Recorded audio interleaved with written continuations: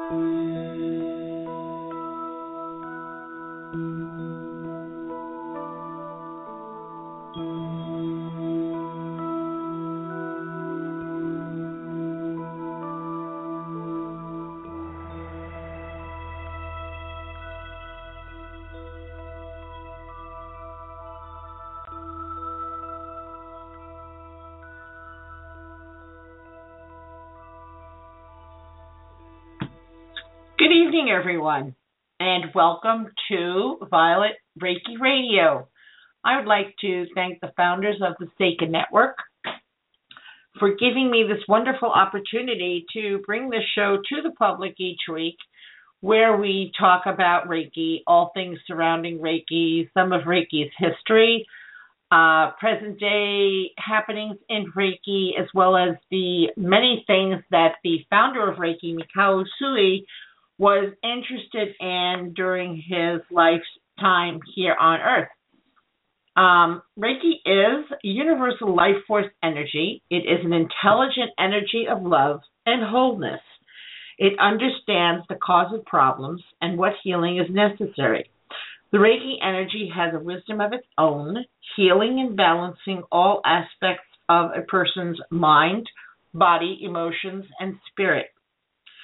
Reiki is a blessing, an instantaneously conferred sacred potential for healing, protection, and spiritual development. My name is Rose Jimenez, and I am your host. And for more information on Reiki, visit my website, www.violetrosereiki.com, or you can send me an email at rose@violetrosereiki.com. You can find me on Facebook, Twitter, LinkedIn, Google+. God, there are so many, all the usual and normal social networks. You can find me on Facebook as Violet Rose Reiki. I also have a Facebook page named Reiki Ward, which is for free distance Reiki healing. If you have any need for healing and would wish us to send you distance healing, all you need to do is find the page Reiki Ward on Facebook, type in your healing request just like you would any other post to a friend's Facebook page or wall or what have you, and we will get on it right away. Usually Reiki Ward does 2 to 3 rounds of distant healing per day at a minimum, and the requests that come in are then placed on our Reiki crystal healing grid, and it's on the grid for 24/7 healing energy. So feel free to get a hold of us on Reiki Ward and put in a request. This evening, my guest is award-winning author, outstanding businessman, lecturer, John Harricharan, a wonderful person. John is a unique blend of East and West, a naturalized U.S. citizen born in Guyana, South America, of East Indian heritage. He's truly a multicultural, global personality. Yet, with his professional background, he also exhibits a rare sensitivity and charismatic delivery, which have earned him well-deserved respect and acclaim.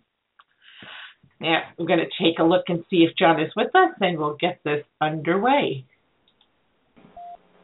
John, is this you? Yes, I'm on. Well, good evening. Thank you for being here with me and accepting my invitation. It's my pleasure, Rose. So happy to have you here, John. Well, thank you.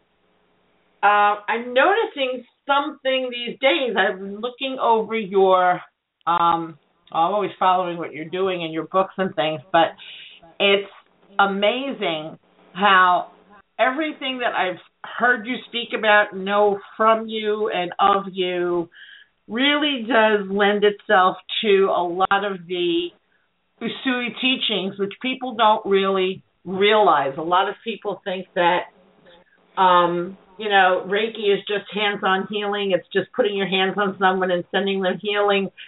And what they don't realize is that Reiki, when you become a practitioner and decide that Reiki is for you, it's really a personal and spiritual path. Those of us who are Reiki practitioners, this is what we've chosen to develop the personal and develop the spiritual areas of our lives.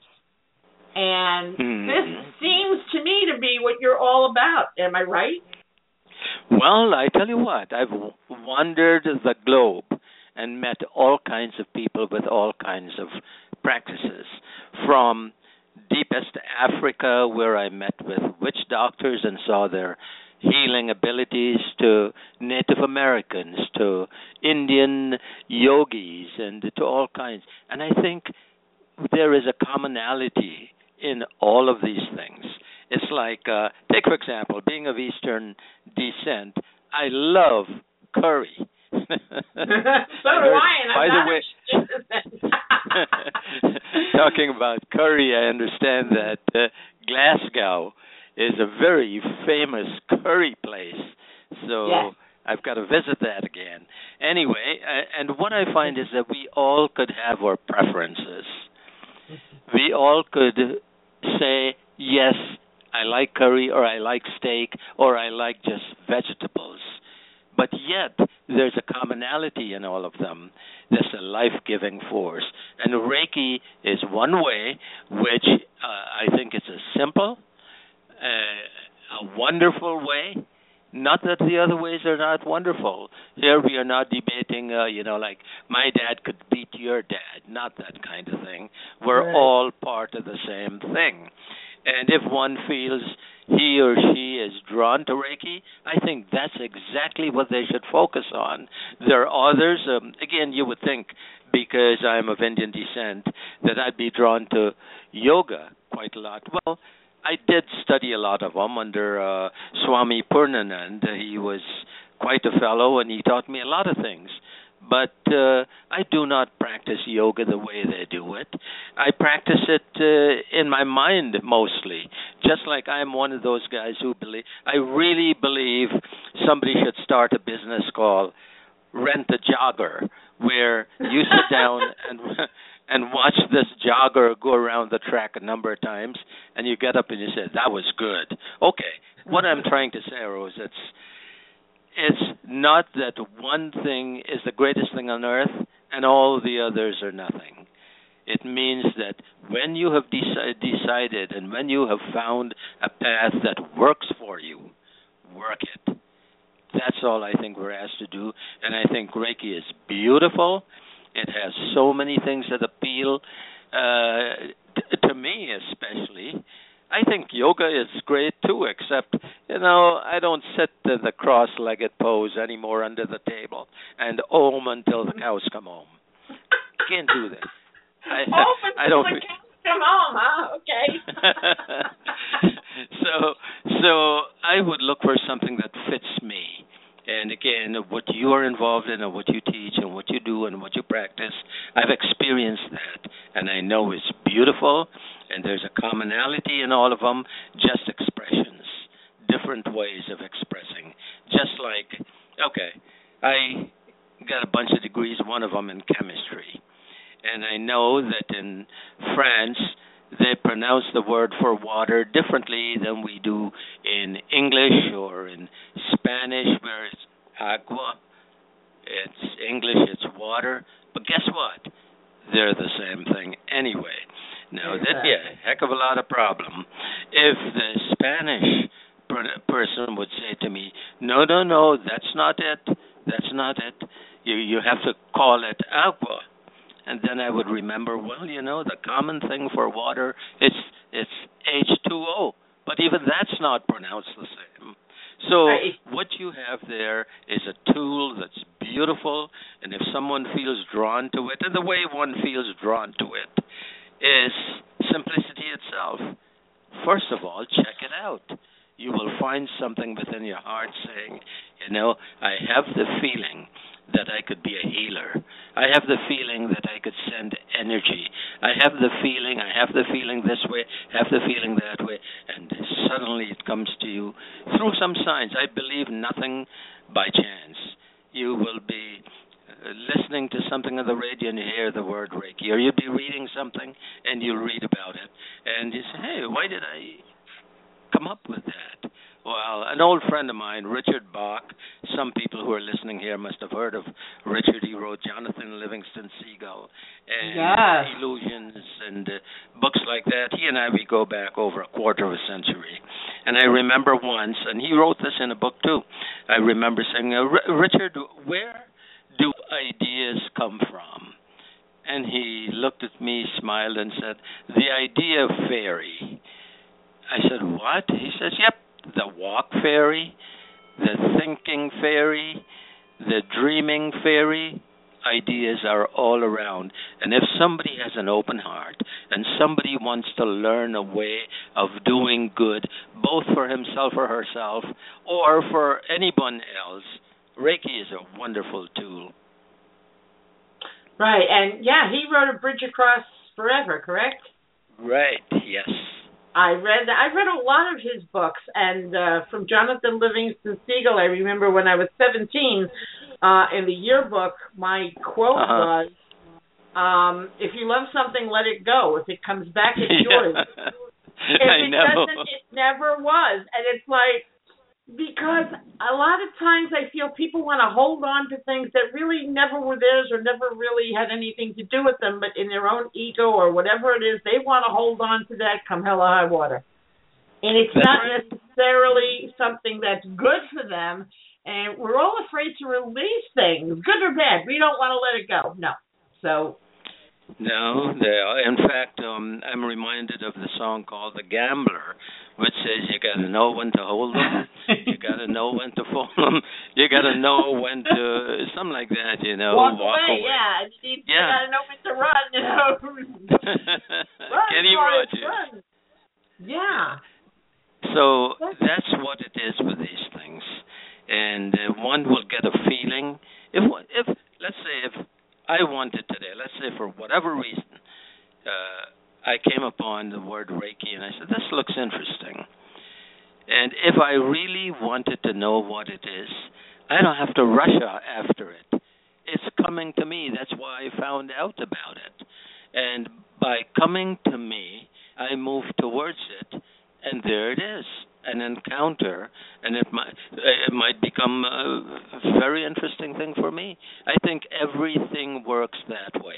We do not have to run after what we want. Actually, it's seeking us as much as we are seeking it. And if we were to get ourselves out of the way, that which we love will come to us. And it doesn't matter what it is. There are only three problems: money, health, relationships. Now, I know Reiki is focused on healing, but not only healing. What is poverty but an illness of the pocketbook or the bank account? What is sadness for lack of relationships? Well, it's the same thing. It's an illness where relationships are concerned. So the healing modality could be used for health, wealth, happiness, whatever. And Reiki is a fine tool to do that, or a method that is glorious.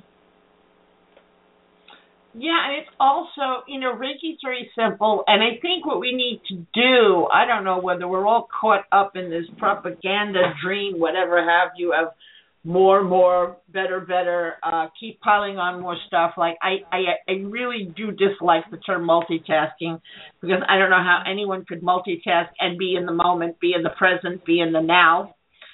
So that's kind of doing us a disservice when we keep hearing, oh, you have to multitask and do 1,000 things and go very quickly. And it's like, I think we all need to slow it down, really slow it down, so that we are doing one thing at a time and we are in the moment. We are in the now. It's really the only thing that exists fully. Yeah. In fact, I love this little saying, the faster I move, the behinder I get. The behinder I get. But then from the Sanskrit comes, I keep these things not as mantras, but as reminders. They could be called mantras, if you will, but what I call little personal mental self-defense techniques. Like when I tend to hurry, as we all do, because fortunately or unfortunately, we live on planet Earth. There are certain things we got to deal with, certain things we have to cope with, and sometimes I got to get this done, get that, and then from my little bag of tricks, I pull this one. Do less, achieve more. True. Do less, achieve more. And the end of that is do nothing, achieve everything. In fact, I first remember that again over a few decades ago when Deepak Chopra and I were talking about such things. He and I had some very wonderful conversations. He's an old friend. And I said, you always look so unhurried, Deepak. You always look so totally relaxed, whether we're going to a lecture or whether you are meeting with a prime minister or a prince or a fisherman. Don't you ever feel the pressure of some of these things? And that's when he says, well, I always remember the Sanskrit thing, do less, achieve more, do nothing, achieve everything. And when you think about it, a real master is probably able to do that. The masters like the ones who say, when you can walk on water, take the boat. You don't have to prove anything to anyone. So you don't sit down and say, okay, I'm going to turn off the light switch by just thinking about it. In fact, this is weird. I had a student once, this many, many years ago, and she was rather young, but always wanted to prove to herself that she had great psychic abilities. And one day she said, John, I don't understand. Why don't we just sit where we are and turn off the lights if we want to, or turn them on? And I said, why? Why don't you just get up and flip the switch? And I think that was even before I wrote the book called When You Can Walk on Water, Take the Boat. So we don't have to prove anything to anyone. We don't have to prove anything to the universe. The universe doesn't care. It knows that it's a playful thing, that what we're going through is an illusion or illusions. And if we believe them to be true, if we believe the pain and suffering, we're going to find a lot of that. But if we know for sure that that's not what is happening, we are creating this. It is we who choose. And when we get afraid, there are all these various energies working together to prove to us that we're afraid. And when we become afraid, when we fear, then we create after its kind. But if we're relaxed and say, meh, it really doesn't matter, but that doesn't mean we shouldn't do anything. We do all we can to solve a problem, to get to what we want. And in fact, Reiki has, I would say, a good thing in meditation also. Am I correct in that, Rose? I think so. Yeah.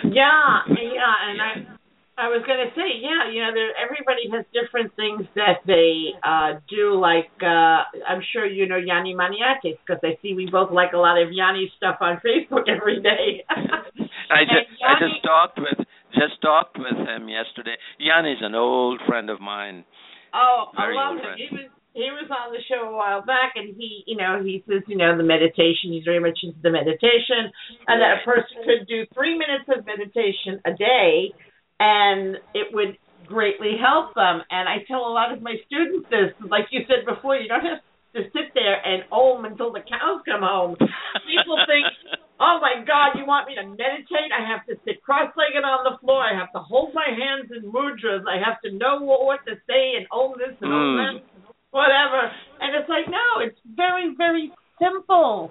Like in Reiki, we have the 5 precepts, which basically are: do not get angry, do not worry, be grateful, work hard or diligently, and be kind to others.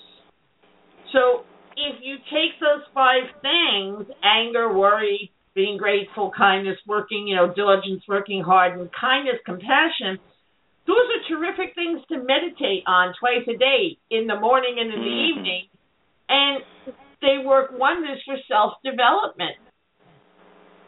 It's so simple. People they think it's really complicated, but it's not.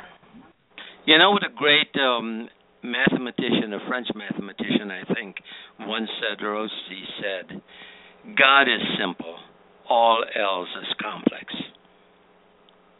And it's true. When I heard that at first, I thought, well, what does that mean? And then I cracked up, because it's so true. This force that we call God, sometimes referred to as I am, or the is, as Richard Bach calls it, the eternal is. Whatever name, it doesn't matter. But we've been given this playground, which is like, it's a football game or a soccer game or a war game or a cops and robbers game or a love game. It doesn't matter. They're all here. Our job, and I said this in my books, I said the greatest job we have on earth is to make choices. Just to make choices. And then I tell people, we make the choice and then let the choice make us. That's how I think it works. Of course, I don't know that much about anything, or I probably wouldn't be here. Wondering what I'm doing here. So what we do, we share the little we know. We do it with all those 5 precepts you talk about.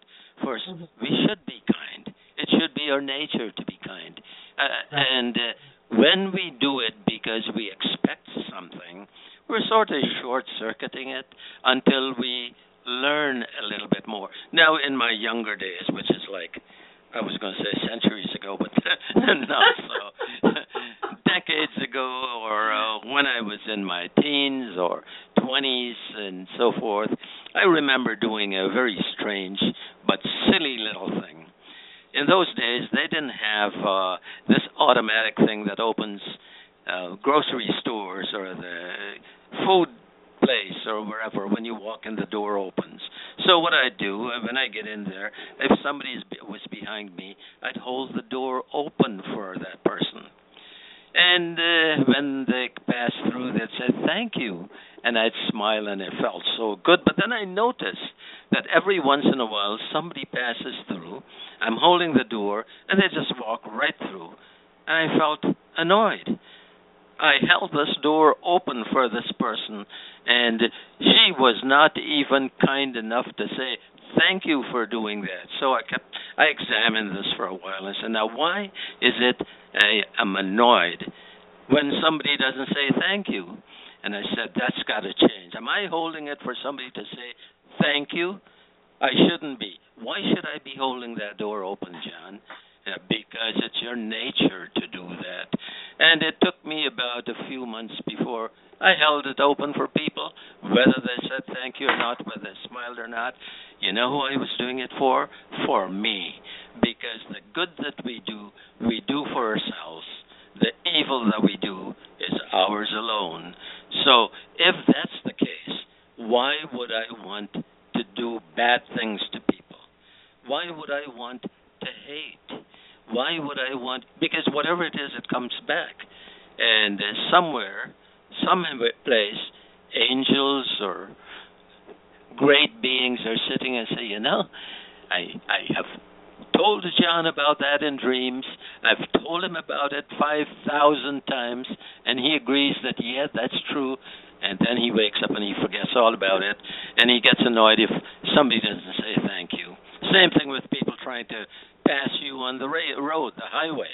I used to get very annoyed. Look at this one. And in those days, I tried to pass them back, which was not a very wise thing to do. But we all learn or grow up after a while, and then now when they do, all I do is I smile and I say, the best place for you, Guy, is far, far away from me. And so if we use what I call, again, good mental self-defense techniques, we will understand this. We will work with it. And after a while, these things become habits, and they save you from a lot of trouble. They really do. Talking about meditation, and Yanni is one of the top meditation experts I know. Plus, he's a dear, dear friend of mine. We speak about every week and are back and forth with emails. He's a great guy. And he has a way, a very gentle, beautiful way of teaching meditation. Okay? It's Yanni's way, and it works, and it will work for a lot of people. Here's another way. Deepak Chopra was a TM guy. He worked with the Maharishi in this, and Deepak wanted me to go do TM once as a gift from him many, many years ago, and I now I don't want to do that. And he says, no, you got to do it. It's great. So because he was my friend, what do I say? Okay, I'll do it. So I did, and after 3 days of this thing, the last day they give you a mantra, and you are the only one who is supposed to know what this is. You must never forget it, and you must keep repeating it. So at the end of the whole thing, the ceremony, I left, I went to the parking lot and promptly forgot my mantra. To this day, I have no idea what it was. And I thought about it. I said, yeah, it was a good course. It was nice. I was able to sit there for a while, relax, and learn or try to learn. I'm not saying I'm above or below anyone else, except from way back in the past, I had developed my own way of meditating. I had taught it to some people, and it works for some and not for others. It's this. I meditate all the time. I meditate all the time. Whenever I have a second or a minute, because whatever it is we're doing, we are meditating. We are focusing on something, whether we believe it or not, that's what we're doing. When we're worried, what are we doing? We are meditating on the worries, on the bad things. Exactly. Instead of thinking, well, maybe that wouldn't happen. Maybe this good thing will happen. And we will change our meditation to, I am looking to the things that are beautiful, the things that are peaceful. And by doing that, I got to remember again, another little self-defense, mental self-defense technique. Wherever you're looking, that's what you are, or that's where you want to go, or that's where you're being drawn to. So, anyway, here I am. Ask me any questions. It's really funny because, what you say is true. Really in life there are, really three things that matter: money, health, and relationships. Right, yeah. If you're worrying about all of these, you're not in a good place. And, worry is like, God, if you're worrying about any of them, you're really in a bad place, because, like the Reiki precepts say, don't worry. Once you stop the worrying about anything, you really can feel like your chest come up. Because when we're worried, we're all like almost in the, like we're holding our breath, we're constricting our chest, and we're really, all that tightening and constriction, we're making matters worse because, that doesn't do your body good. The blood doesn't flow right. Your nerves are shattered. So, so now when you say those are the three things, what's the best way not to be worrying about problems? Should we say, well, okay, I have money, so all is good, or I have my health, all is good, and relationships? Glad you asked that, because I think I like to talk about that a lot. Throughout the world, I talk a lot about it. The three problems: money, health, relationships. You look at them, they're like a triangle. There are three sides. And, we know from mathematics, if you make one side much longer, the other side's relatively shorter. Depending on how you move them. When you move one side, it affects the other two. If you have money problem, it affects health, it affects relationship. And I think somebody told me the other day, we were discussing this, said, John, a lot of relationship problems are because of money problems in a family. And I said, yeah, I thought I figured that out long ago. And then I said, a lot of health problems are because of relationship problems. A lot of relationship problems are because of money. And then it goes round and round. You have no idea where it starts. So how do we solve any or all three of these problems? Because generally, people will have one of the three or two of the three. I, however, had to be creative at one point in my life, and I had all three at one time. Well, I had to be either brave or extremely stupid, because I had a relationship and my wife died. I had money problems. I lost my company and everything else. And as a result, so relationship and money, and then I was losing my health, all three at one time. And when you get into that, you tend to forget what it is you were looking for, or what it is, who it is you are. So I developed something many, many years ago that has been used by some of the top people today. It was called the power pause. And my aim was this. I don't think I should go around studying all these things. I'm going to meditate even if it kills me. See, with that kind of an attitude, I can do it. And then I really can't sit for an hour or two and do that either. So I thought, is there something, a 3-minute or 5-minute procedure that we can use to solve any problem? And I was in Connecticut with a good friend of mine, Butch James, and he and I were talking. He said, John, why don't you write a book? A relatively short book, about 100 pages, saying everything you know, telling people what are the secrets you know, what is it you have learned from some of the masters of the Far East, from some of the top people who have become friends of yours, everything you know, but in such a way that it was a very practical book.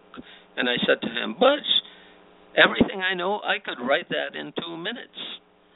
And he cracked up. And I came back home, but it kept bugging me. I said, yeah, anytime we have a problem, we run around trying to find how to deal with it. For example, when my wife died, she was only in her 30s. I had the two children were 7 years and 11 years. And I probably hadn't cooked a good meal in my... I was an expert on what they call TV dinners. Through college. Yeah, TV dinners, that's it. Ouch. And so when now I had to cook and feed the kids. And it wasn't like before where we were very well off. I had a cook and we had a maid and no, I got to figure it now. Their mom isn't there. What do? I couldn't find a simple answer.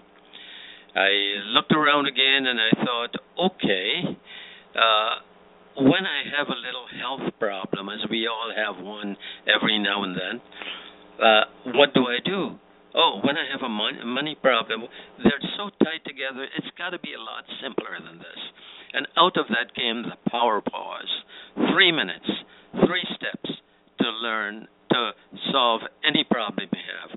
And what I'm going to do now, Rose, I'm going to explain these 3 steps very quickly, but in a way that people who are listening tonight, or anybody who ever listens to this, would say, oh my gosh, it is so simple.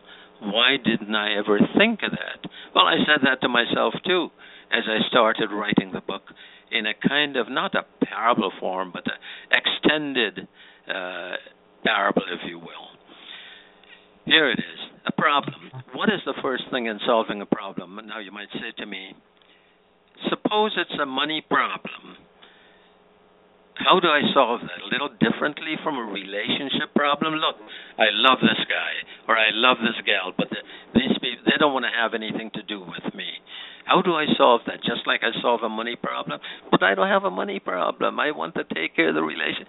So I said, here is how you solve any problem.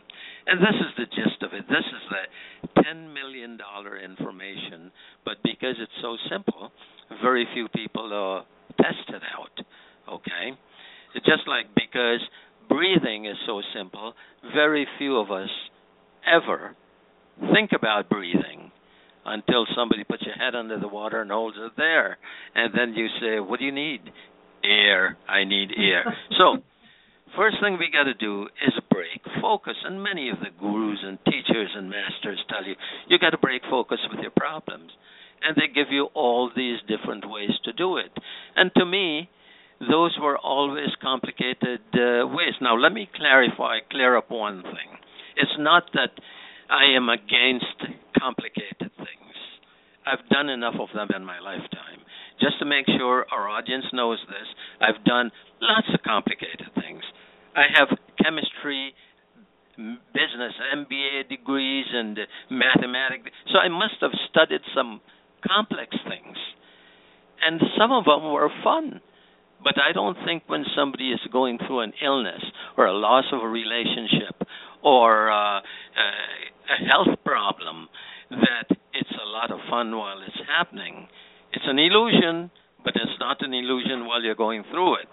So what I said, we've got to find a way to break focus, because when we break focus, then we don't have the thing holding on to us. And people would say to me, before I even wrote that lectures throughout the world would say, but how do we break focus, John? Here it is. I'll give you an example. If I were to say to you, Rose, I say to you or those who are listening, I will ask you to do something, and it'll only take about a minute. Don't think of the word hippopotamus for the next minute. If I were to shut up and wait, you'll find that most people couldn't help themselves, but the only thing they're thinking about is hippopotamus. I just did that, John. Yeah, you're absolutely right. You said that, and you started to, I'm like, my brain, I'm going, hippopotamus. Now, here's the thing. If you try not to think of it, if you're in a problem and you're trying not to think of it, it's the only thing you're going to be thinking about most of the time. So how do you get away from that? Now, let me tell you one of my experiences and how I discovered how you get away from it. In my earlier days, I traveled a lot to Africa. I loved to go on safari. And I remember the Serengeti Plains, one of my favorite, and Mombasa. And whenever I went to the Serengeti Plains or the Ngorongoro crater, I'd look at the animals, and there in the distance, when I came back from Mombasa, I'd look down at the bottom, and there were the elephants and the wildebeest and giraffes, and they're all so beautiful, and they're way down there with the lions, and they're all getting along. What happened, Rose, while I was talking? Your mind went from hippopotamus to giraffes to lions, right? Tell me if I'm right. It went wherever. In your mind. Right. So, if I had continued that a little bit, you wouldn't be thinking of hippopotamus. So when you are faced with this problem, say to yourself, for the next minute or two, I'm not going to think about this, because that's all you're going to think about. But I'm going to think about something that was pleasant, that I enjoyed last week, last year, when I was a kid, or that I'm going to in the future, even if it means you're walking and you're looking at the clouds, or you sit under a tree, or at your desk, and you say, okay, I'll stare at my computer, excuse me, and everybody would think I'm working, but my mind is far, far away. I'm thinking about walking along the beach, holding the hands of my mate, or somebody else's mate, or whoever. And I'm thinking, the minute you start doing that, you're not thinking hippopotamus anymore. You're not thinking the problem anymore. You are thinking differently. And now, some people say, oh, good, now I know how to do it. I will do it all day. I say, no. Just take a couple of minutes and do it. Because if you try it all day, you're going to be trying again. You don't want to do that.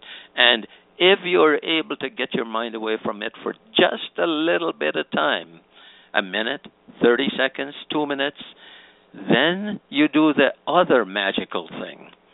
Let's pick an example. Relationship. Here's somebody who has no relationship, and he or she wants to have the greatest relationship on earth. And they're thinking about it. I'm going to this meetup. I'm going to that. I'm going to go online and try the online dating thing, blah, blah, blah. You do that. And the more they think about it, the more they find it difficult to be drawn towards the beautiful relationship. First, you stop thinking about that by thinking about something else. So, I think it's a nice summer's day. I'm going to look through the window. I'm going to look at my computer and pretend I am just working, but my mind is going to be in the clouds or doing something else. I'm not going to be thinking about this problem. I'm going to be thinking about beautiful things. And then do a very simple thing. Feel, since we're dealing with a relationship, feel how you would feel, not think how you would think. Feel. The subconscious reacts much more quickly to feelings than thinkings. We are feeling beings much more so than thinking beings.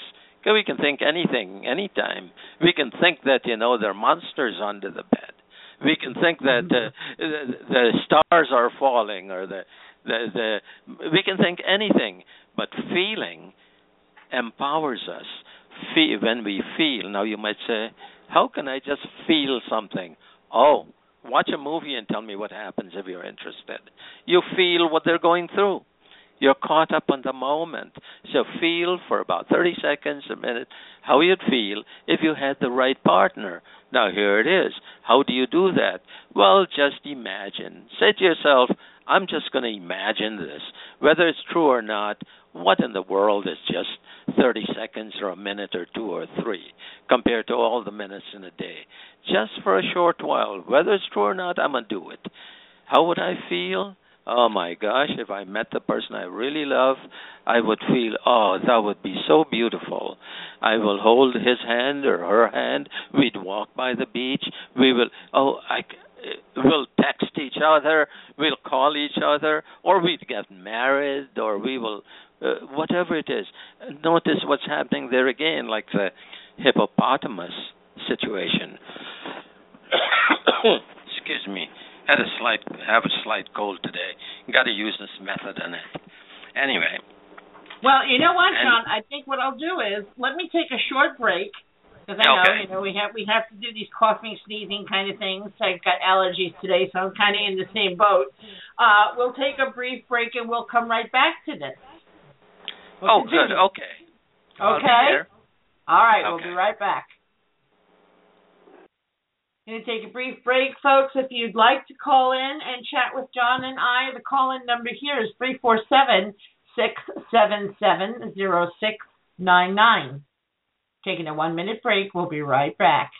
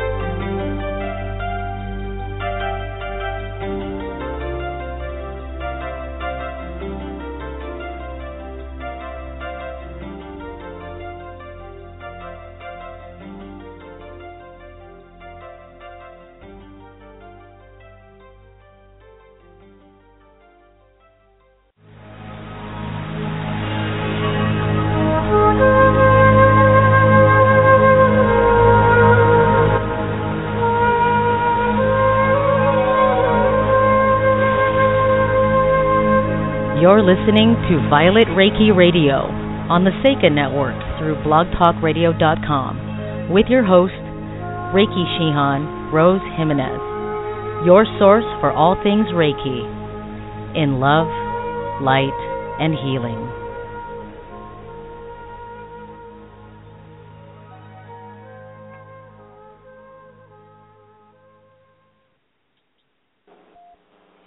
And you're back with Rose and John. My guest this evening is John Harricharan, an award-winning author and a multicultural global personality and very wise man in addition. John, we're back. Good. Okay. We'll continue from where we were. You said there were 3 steps. First, and I gave an example of how to do it, break focus. Secondly, feel how you'd feel or imagine how it'll be if the thing you really wanted to have happen, whether it's a relationship or money. Take, for example, money. People are having a big problem with that these days in almost every country on earth. Well, here's one way of thinking about it. If instead of worrying about how I'm going to pay the rent or the mortgage or the car pay, whatever it is, and it's already almost overdue, just take a minute and say, what would it feel like? How would I feel if I was able to just, write a check? Or I wanted a new car and I go into the showroom and they said, have you picked which one? And I said, that one. How much is it? And they tell me what it is. And I say, this is all I'm imagining now. Because let's say you want a new car. Money. Problem. So think to yourself how you'd feel if you say, now, how do I say to you, how do you want to pay for that? Who do you want to finance it with? And you look at them in your mind and you say, finance it? Do people still finance these things? Do you want a check or you want cash? See, you are just training the subconscious and superconscious and your conscious mind to think good things. Just as easy and a hell of a lot more fun than to think, they're going to repossess the car. They're going to do this. I'll never meet the love of my life. I don't think this illness is ever going. Instead of doing that, do what the guy once said. He said the optimist and the pessimist might both get to the same place, but the optimist has a heck of a lot more fun getting there. So it doesn't take any more energy to be optimistic. Because when you do that, you open up your entire mind to the universe. You start vibrating in harmony with all that's good. Because that which isn't good is just, we call them bad, and is the absence of goodness. So there's the 2 points. Then the third one, what's the third step in this process? Okay, most people will laugh when they hear what I say. The third step, after you've done the first, you break focus, you've done the second, you feel how you'd feel if the thing you wanted to have happen, happened. The third one is just to say, to stop, after about 3 minutes. Because if you continue too long, you'll trap yourself again. You say to yourself, thank you. Now people ask me, who do you thank, John? I don't know. Whoever you want to thank. The universe, God. Don't think that God, I can't speak for God, I wouldn't be so arrogant, but I don't think God is sitting there saying, if I didn't thank God for my meal this afternoon, that God is sitting there and say, you know that, John? He's a bad guy. He didn't even thank me for that meal. My feelings are hurt. No. We thank God or we thank the universe not because they want it or it wants it, because we need it. And by saying thank you, you are saying that, why do we say thank you? We say thank you when someone does something for us. We are assuming that the thing has happened. Immediately after that, you let it go and go back to be miserable for a short while and then do it again and again. And after, according to one of my friends, he was a very great guy who was a friend of Napoleon Hill, and Foster passed away a while back, but he used to say, a habit takes about 17 times to form a new one, break an old one. You practice this long enough, and it'll happen. And your problem will solve itself if you don't try to figure how to solve it. You don't have to figure how to do it. You just have to get out of the way. And all the teachings, the yoga teachers of the world, the yogis, the reikis, the tai chis, everything you could think of, the Shambhala master, and anyone, they all come back to this little secret which is so well known and not a secret at all.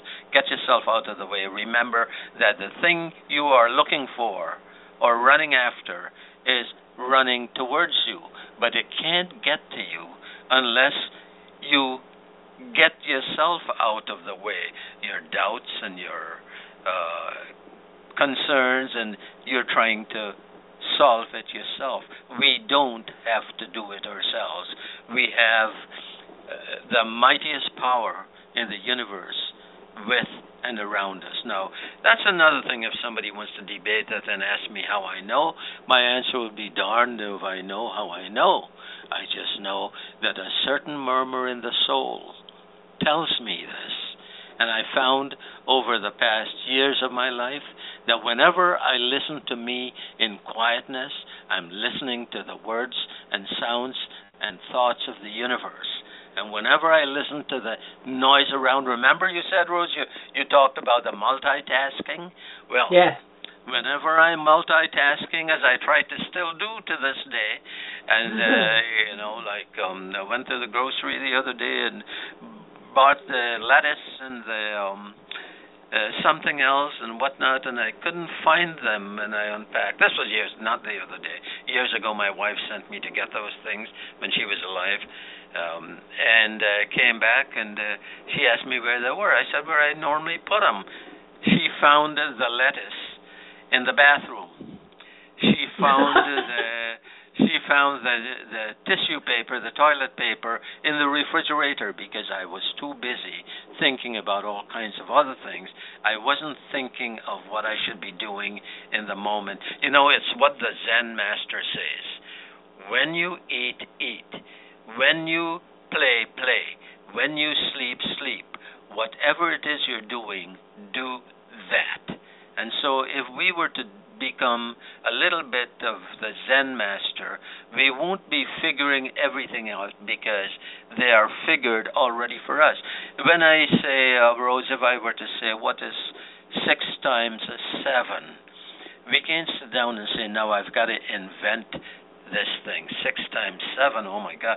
6 times 7, the answer is 42. It's been there before I even asked the question. That's why in some of the holy books it says, before they call, I will answer. Our problem is we don't ask because we're too busy figuring how is it going to be done. That's none of our business how it's going to be done. All we do, get ourselves out of the way. And I dare anybody to try this and tell me it doesn't work. Well, yeah, once in a while I find somebody who does that. Like a guy who wrote to me, he says, I bought your Power Paws. This was about 10 years ago. He says, but I want a refund because I don't think it works. So I said, could you please tell me really what part or what got you stumped? And I suspected what had happened. He hadn't even looked at it, and then he sort of, in a sheepish way, said, well, I intended to read it, and I just quickly glanced at it, but I don't think it's going to work. Of course it wouldn't work. It's like, he didn't try it. So this little exercise, it's simple. It's simple, and people like the late Elisabeth Kubler-Ross used it.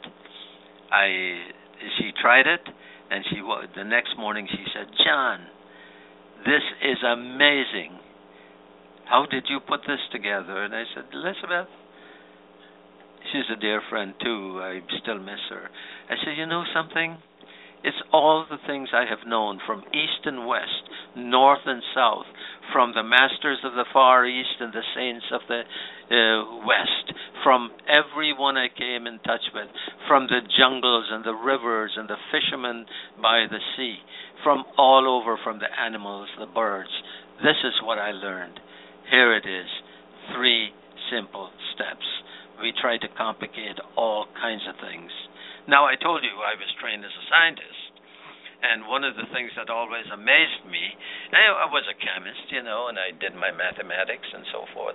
One of the things that always amazed me when I asked my engineer friends about a project, and to run a pipe from point 1 to point 2, point A to B, they will go around about a way that is so complex, and I'm sure there's a reason for it. And I always sat back and say, there's got to be a simpler way to do this. No, this is how we've been taught. Well, I don't always believe everything I've been taught. I had to rediscover and unlearn a lot of things. And when we do that, we can get to what we were taught by looking at our beliefs, removing the doubts. Those are our enemies, doubts, fears. That's what they are. It's not that we live in a horrible universe full of wars, and there are wars there. Again, there was another discussion with Richard Bach when in his book he mentions something about, is everybody the same? The hero said everybody is. He says, is the farmer in Thailand, the same type of person as the guy who works on Wall Street? Do they have the same problems? The same worries, the same everything? No. Each one of us is a unique individualization of the eternal Almighty is, or the force that brought us here. And if we were to learn to trust, and I love those 5 tenets of the Reiki, if we would learn to be kind, we do the things that we are grateful, we trust, and so forth, we don't really have to worry too much. I think we worry because we are bored and we don't know what to do. We don't know how to enjoy ourselves. We don't know how to be happy. Either that or we keep putting our ego in the way. I mean, we can't get past our own egos sometimes. Well, many times it's like... And it's like the ego isn't a bad thing because it was put there to help us, but we have given it so much power that it's like it takes control of us. We forget that we are in charge, not any of these parts of us. The body did not create me. The eternal I created the body. My thoughts don't create me. Now, I know there are a lot of people who would argue with me about this, but we create our thoughts. We get trapped in them. All we have to do is realize that our thoughts don't have us. We have our thoughts. And if they're ours, we can change them. We are not trapped by our beliefs. We only have them. And since we have them, we can examine them, and we can change them to more positive beliefs. And our whole world would turn out to be a glorious adventure with all good things, money, health, relationships. Doesn't mean we won't have some trials and some testings, but what we're doing is we're growing. We're growing, and that's all we got to do. We make it so complex. It's really simple.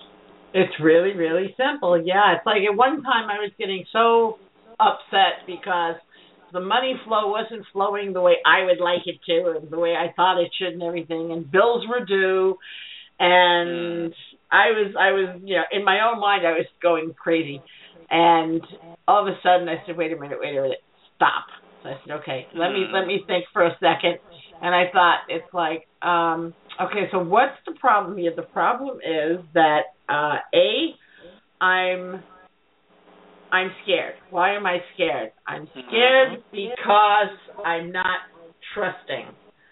And so why am I not trusting? Because, I'm doubting what I know to be true. And it's like, okay, so just breathe, center yourself, basically get a grip, Rose.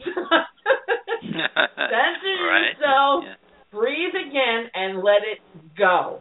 And that's exactly what I did. And it took no more than 2-3 minutes. And within about a minute's time of doing that little mini so-called meditation, if you will, Things started to flow. I got one phone call wherein I made 5 sales, and all of a sudden I had over a couple of $100 come in, and all of a sudden my worries about I'm not going to be able to meet my bills were gone. It was gone. It was gone. See? And life went on, as usual, and it was like, oh, thank you, God. I always say thank you.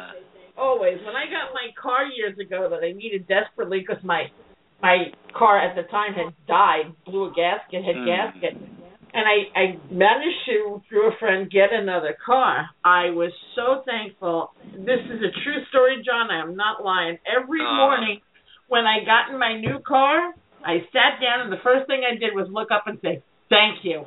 Every single day for like the next 2 years. You see? And that's a part of the, I wouldn't say program, but of the formula. The more we are grateful, and we don't have to have any special thing to be grateful for. We can be grateful because it's our nature to be grateful for the air we're breathing. In fact, for every new day, I remember Zig Ziglar once at a lecture where I was, he was talking about how people get over it. He says, if you don't think every day is a good day, try missing one of them. And I don't know why, from many years ago, that stuck in my mind. So there are things to be grateful. There's no power that could overcome us unless we let it be. It's like standing in the rain and say, oh my goodness, I'm getting wet. What am I going to do? The whole world is ending. I'm so wet. There's nothing I can do. Well, what you do is you go through the door, go into the house or something, or get an umbrella. Don't just stand there and think, oh my goodness. Sometimes we do, and I'll leave you with this little thought. People pray for things. We all know a little bit about prayer, and some people know a lot about it. But when we pray, it's really what our hearts are yearning for, and sometimes, and you pointed it out right, sometimes we don't get it right because we're so scared. We're so scared that bad things are going to happen. And I just want to call to your attention, or to the attention of your audience, this is like the lady who goes to her window every morning, and she looks through the window, and she says, Dear God, I pray that we have a beautiful sunny day today. And then, thank you, God. And then she looks out to the window and she says, but I know it's going to rain. Well, it's funny. Sometimes I hear people complaining, moaning, groaning, and, I don't have this, I don't have that, life is so horrible. And I'll always say to them, when you woke up this morning, you were breathing, right? And they're like, yeah. I said, you opened your eyes and you could see, and you could hear the birds chirping outside, right? Well, yeah. And when you went to get up from your bed, your body, you were able to move. The arms worked, the legs worked, right? And they say, so where are you going with this? Just by virtue of the fact that all of those things occurred, you've got everything you ever need. It's like, that's Brilliant. a blessing Beautiful. in and of itself, okay? What more do you want? You have your health. You can see, you can hear, you can move. Do you know how many people wish they had any one of those components? Absolutely. And we take them for granted. Mm-hmm. And we forget to be grateful. I once put together a series called The 12 Power Principles. In fact, Yanni listened to it a number of times.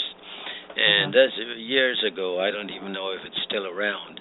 And it gives 12 principles that are so powerful. The principle of belief, the principle of inspiration, principle of whatever it is there, of knowing when to let go, instead of just holding on and holding on when there is a time to let go of things. All things change. The only permanent thing on earth is change. People say, I used to have a job 8 years ago and I lost it. And to this day, I'm looking for a job like that. I can't find it. Well, why don't you look for another thing? Maybe the job came and went because it was not going to be around any longer. You don't make buggy whips anymore. You don't have There are lots of things that change, so we have to learn to adapt, to adjust, to have an open mind. I'm not talking about metaphysical things, because I don't think there's much of a difference between metaphysical or spiritual things and the things that we are. I think we are spiritual by nature. We have access to all these things. We can dream sections. People wonder about that. You mean dream things? Yeah, what's wrong with that? There are references through all the holy books, from the Bible to the Hindu scriptures, and about dreams. Oh, and it worked with me too. I graduated in chemistry with a summa cum laude degree in chemistry. Nobody had ever done that. And I did it, not in the 4 years they took, in a little over 2 years. How did that happen? Whoa. Was it because I had a great intellect? No, I didn't have it. But every once in a while, I'll know what the things would be. For example, I remember this very well because I use this. I tell people, I say, I had to go do this exam, and I couldn't. I didn't have the time to study for it, and it was the final. And I knew I wasn't going to make it. I was going to get a C or a D or mess up my entire average. And I went to bed and I got calm and I said, I know all this stuff. And at night, during the night, I had this dream. I saw the page number of the textbook I was supposed to read. All I saw was that page number and chapter number. Nothing else. And I got up early in the morning and I opened the book, looked at that chapter, and thought, okay, only about 10 pages in this. I'll read this before I go to the exam, instead of studying the entire 400 or 500 page book. I read it, I went to the exam, and what was the main question in it? Exactly what I read in the chapter. I got it from a dream. We are saved by a lot of things in dreams if we were to trust them and train ourselves to get the data. So we got all the tools, Rose. I just think we should choose one or two or three and use them. It's true, and we don't trust ourselves, I think. I think what you said is correct. We are spiritual beings having a human experience, but we don't trust that, we are right. Go with that, that feeling you have. I don't know whether it's been, beaten out of us, removed or what have you. But, it reminds me of the Einstein quote. The intuitive mind is a sacred gift, and the rational mind is a faithful servant. We've created a society that honors the servant and has forgotten the gift. And what I think, they should both work together. Exactly. It would be so good to have both parts or areas of the mind do that. And the mind is so capable of doing so many things. Well, because it's like one is from the left side of the brain, the other's from the right side of the brain. Don't you want them both working in balance? That's one of my lectures. I tell people, people ask me if I'm right brain or left, and I said, I don't know. Why don't we just use the whole darn thing? Yeah, I mean, really, and that's what Reiki's about. It's all about balance. And I remember when I was younger, I kept saying, well, why am I not getting this right? And I kept hearing the same word over and over again, balance. Get balance. Okay, I have to get balance. Again, fear. What do I know about balance? I'm not going to get this right. And you talk yourself out of it. Yeah, you assume that it's going to happen before it even happened. Reminds me of Mark Twain. I liked Mark Twain. He says, I'm an old man, and I have seen many troubles, most of which have never happened. It's true. It's true. It's like today I gave someone some advice. She was telling me about this guy that she went out to dinner with him last night, and she likes him, and she knows him from before, and she was, what do I do? Oh, my God. I said, I'm going to tell you exactly what to do. Do nothing. Nothing. Absolutely what? Nothing. I said, have you heard, I'm a very strong believer in this. I said, have you ever heard of people who meet and maybe for whatever reason the girl doesn't like the guy right away, or vice versa, and they have a chit chat or something, and one of them is and the chemistry is there, but they go their separate ways, and then all of a sudden, lo and behold, 10, 20 years later, they meet up again. And now this takes off like a rocket, and they start dating, and they wind up married. I said, have you heard those stories? And she said, well, yeah. I said, okay. I said, as far as I'm concerned, if two people are meant to be together, come hell, high water, omen cows, they will be together. I said, do nothing. No doubt. No doubt. You don't In have fact, to lift a finger. My life is an example of that. The gal I loved when I was a teenager couldn't stand me. It didn't, I thought, oh my gosh, this is terrible. I really, we're young, we're teenagers, and I really like this gal. But she couldn't stand me. She told her friends that guy, John, I don't know, he keeps trying to get me to talk to him. I don't like him. Please go away. And there was something that said to me, you're going to marry that gal. But what I had to do was very interesting. I left the old country, and I came over to go to college. Now, when I went to college, I got distracted. Sometimes we got to distract ourselves from problems. I got distracted by, guess what? Pretty girls. And so this one sort of disappeared from my mind, but was always every once in a while will come back. And then years later, exactly what you said there, years later, we met in New York, and then the magic really happened, because you know what? If it had happened before, it never would have worked. We were not ready. The universe brings these things together at the time that's perfect. And then we had what you call the fairy tale marriage, and out of that we had our two kids. The only problem was she died too early. She was still a teenager when we got married, and but that was, people asked me, was she the love of your life? And I said, yep. She was a bright, shining star of my life. Beautiful. That would not have happened had I not let it be.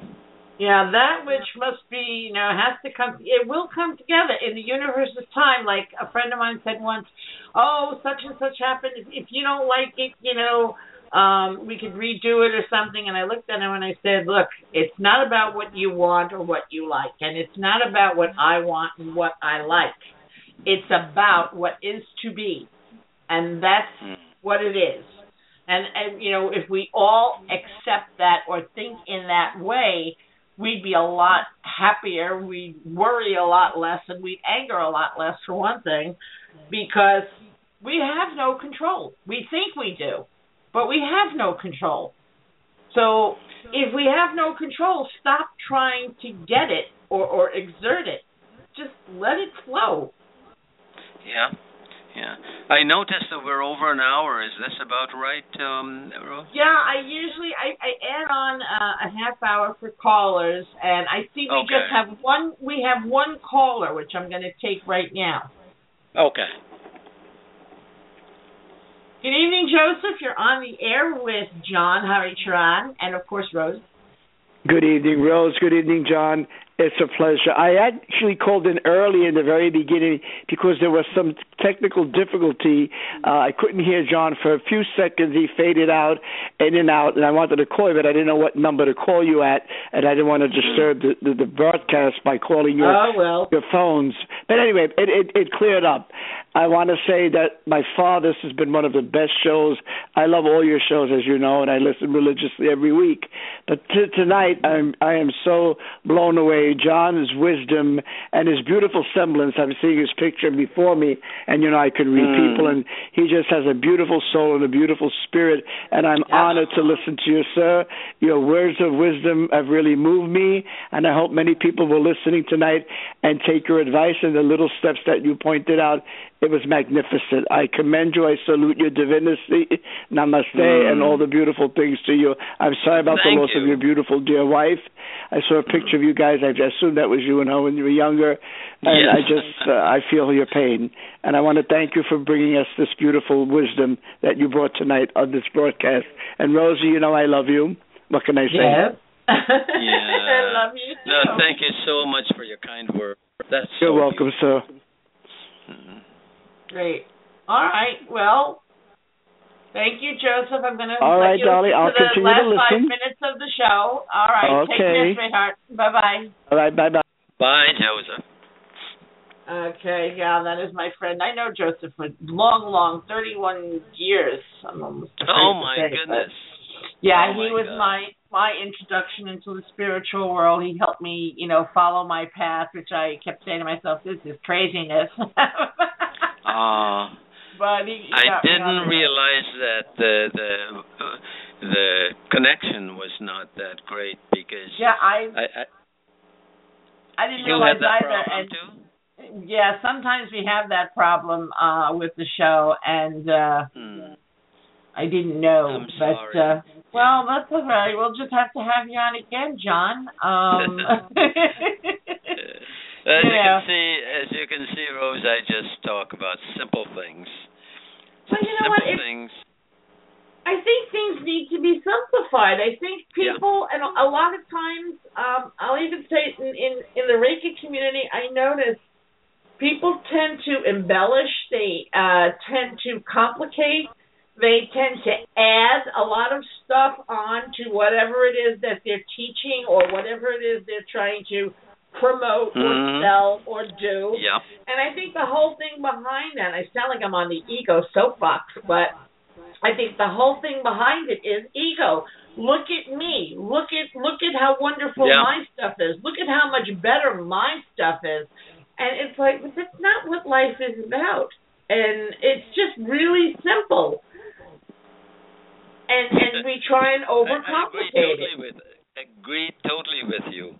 In fact, it's again, you had mentioned it earlier, it is the ego at times, or it's like, for me to really know who I am, people have to accept and treat me as such. No, they don't have to. In fact, I told you, we all evolve as we go along. And it got to the point where it no longer matters to me what someone thinks of me. And here's another one of my mental self-defense techniques. What I say to myself, what you think of me is none of my business. But what I think of me is the most important thing in the world. So that makes it possible not to be hurt by what people say, because no one can really hurt you. And if you're hurt, it means that you're hurtable. That's right. You mentioned, it means I say that to many people. He hurt me. You hurt me. This one hurt. I said, no, you've got that wrong. No other person has the power to hurt you. You give them the power, or you allow them to hurt you. But if you say to yourself, I take away the power and I am not going to allow anyone to hurt me in my life, you've just kissed hurt feelings goodbye.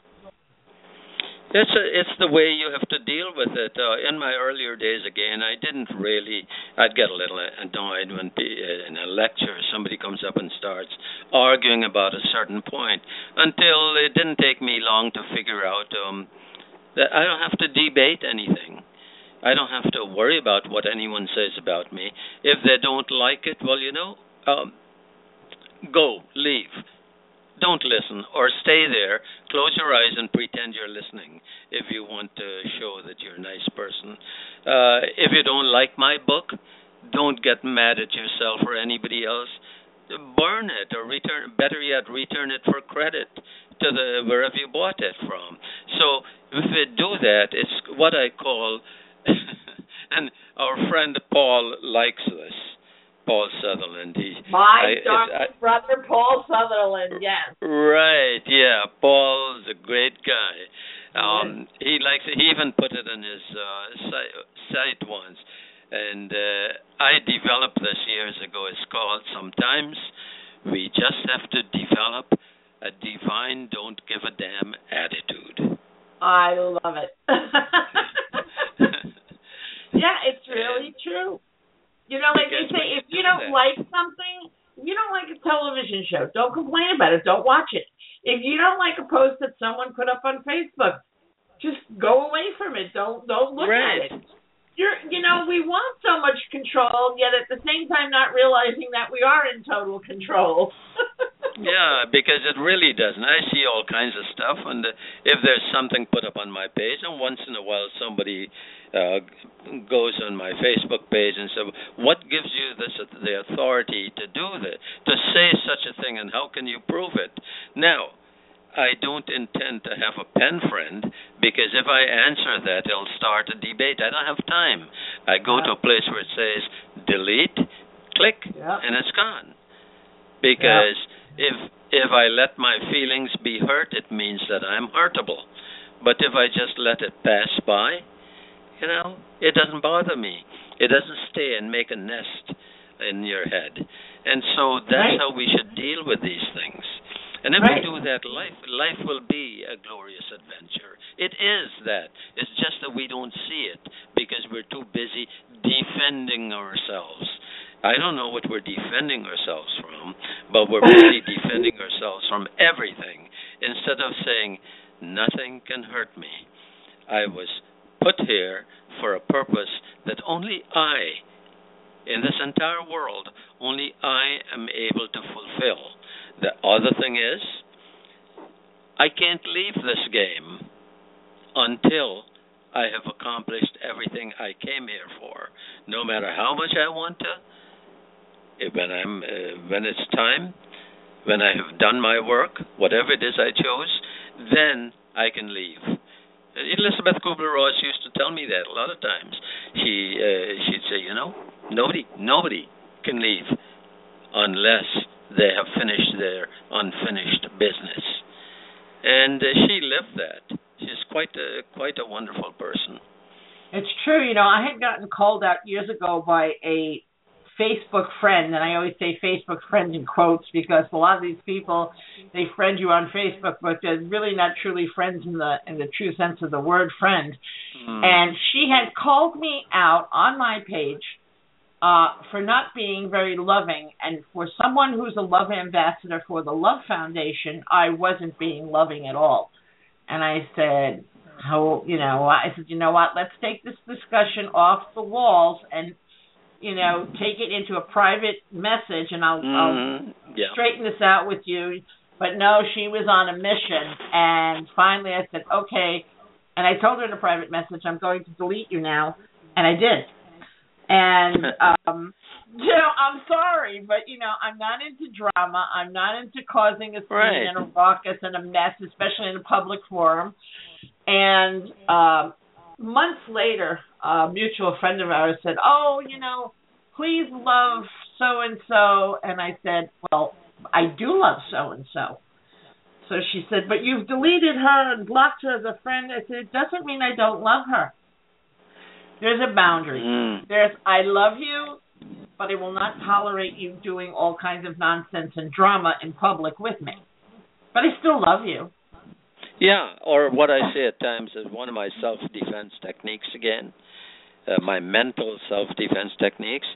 I love you, but far, far away. Far, far away. Yeah, well, I think that was that. Yeah, I said, I love her, but from afar. I love many people from afar. It doesn't mean that you have to be up close and personal and in all my business and constantly with me. But yes, I love a lot of people from afar. I love everyone, but let's not get that close.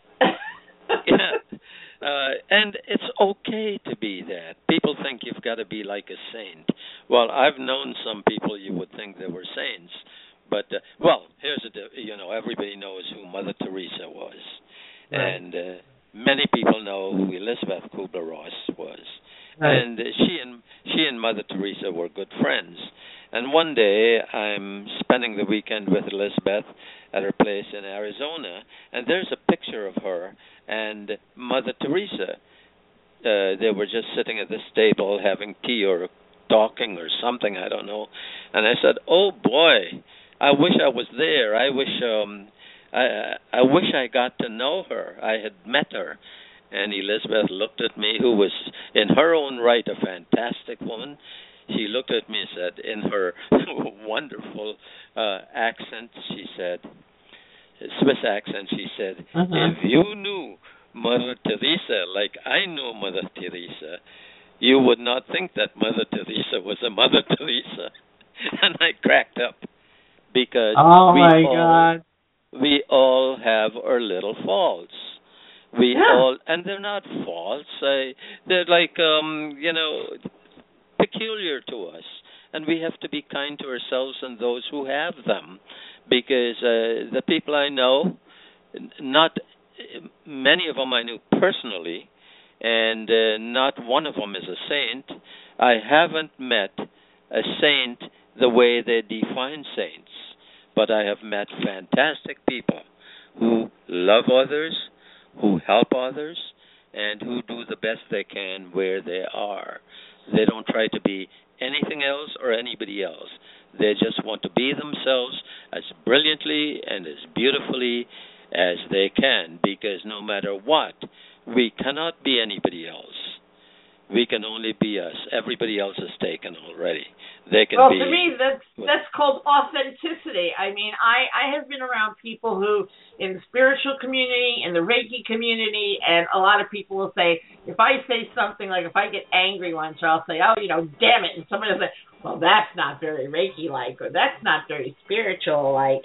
And I'll always say, listen, if you see someone, I would rather deal with someone who is more like myself, who is authentically themselves, and doesn't put any fronts on, doesn't put any phoniness on, because I have seen people walking around with their hands folded in front of their heart, and they speak with very soft voices, and they give you all the lines, love, namaste, yada, yada, yada, and they want to be bodhisattvas here on earth. And I'm like, if somebody's walking around talking to you like that, chances are,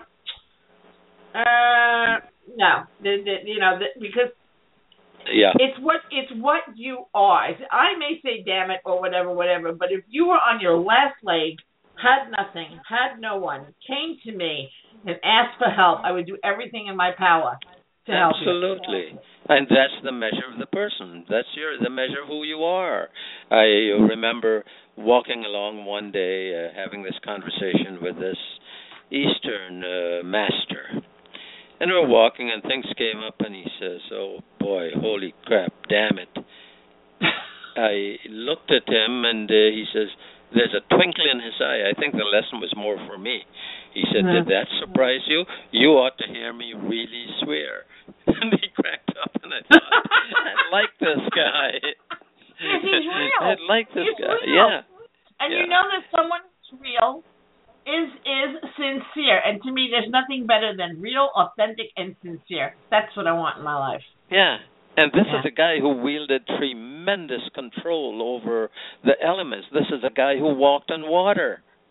Right. People have said to me, "Have you ever seen anyone walk on water?" And I have to say, yeah. Yeah. So, he just walked on water. We could do that too if we wanted to. Well, John, they're counting me down here 60 seconds. I want to thank you so much for being my guest this evening. It was wonderful. Your wisdom is just boundless here. I love it. It's great. And thank you. Everybody, you can find John. His website, I believe, is insight2000.com. Is that correct, John? Yes, that's correct. And he's on Facebook and all over. And we'll have you back sometime soon, John. Thank you so much. Well, thank you, and it was a pleasure. Goodbye, all. Bye-bye. Bye.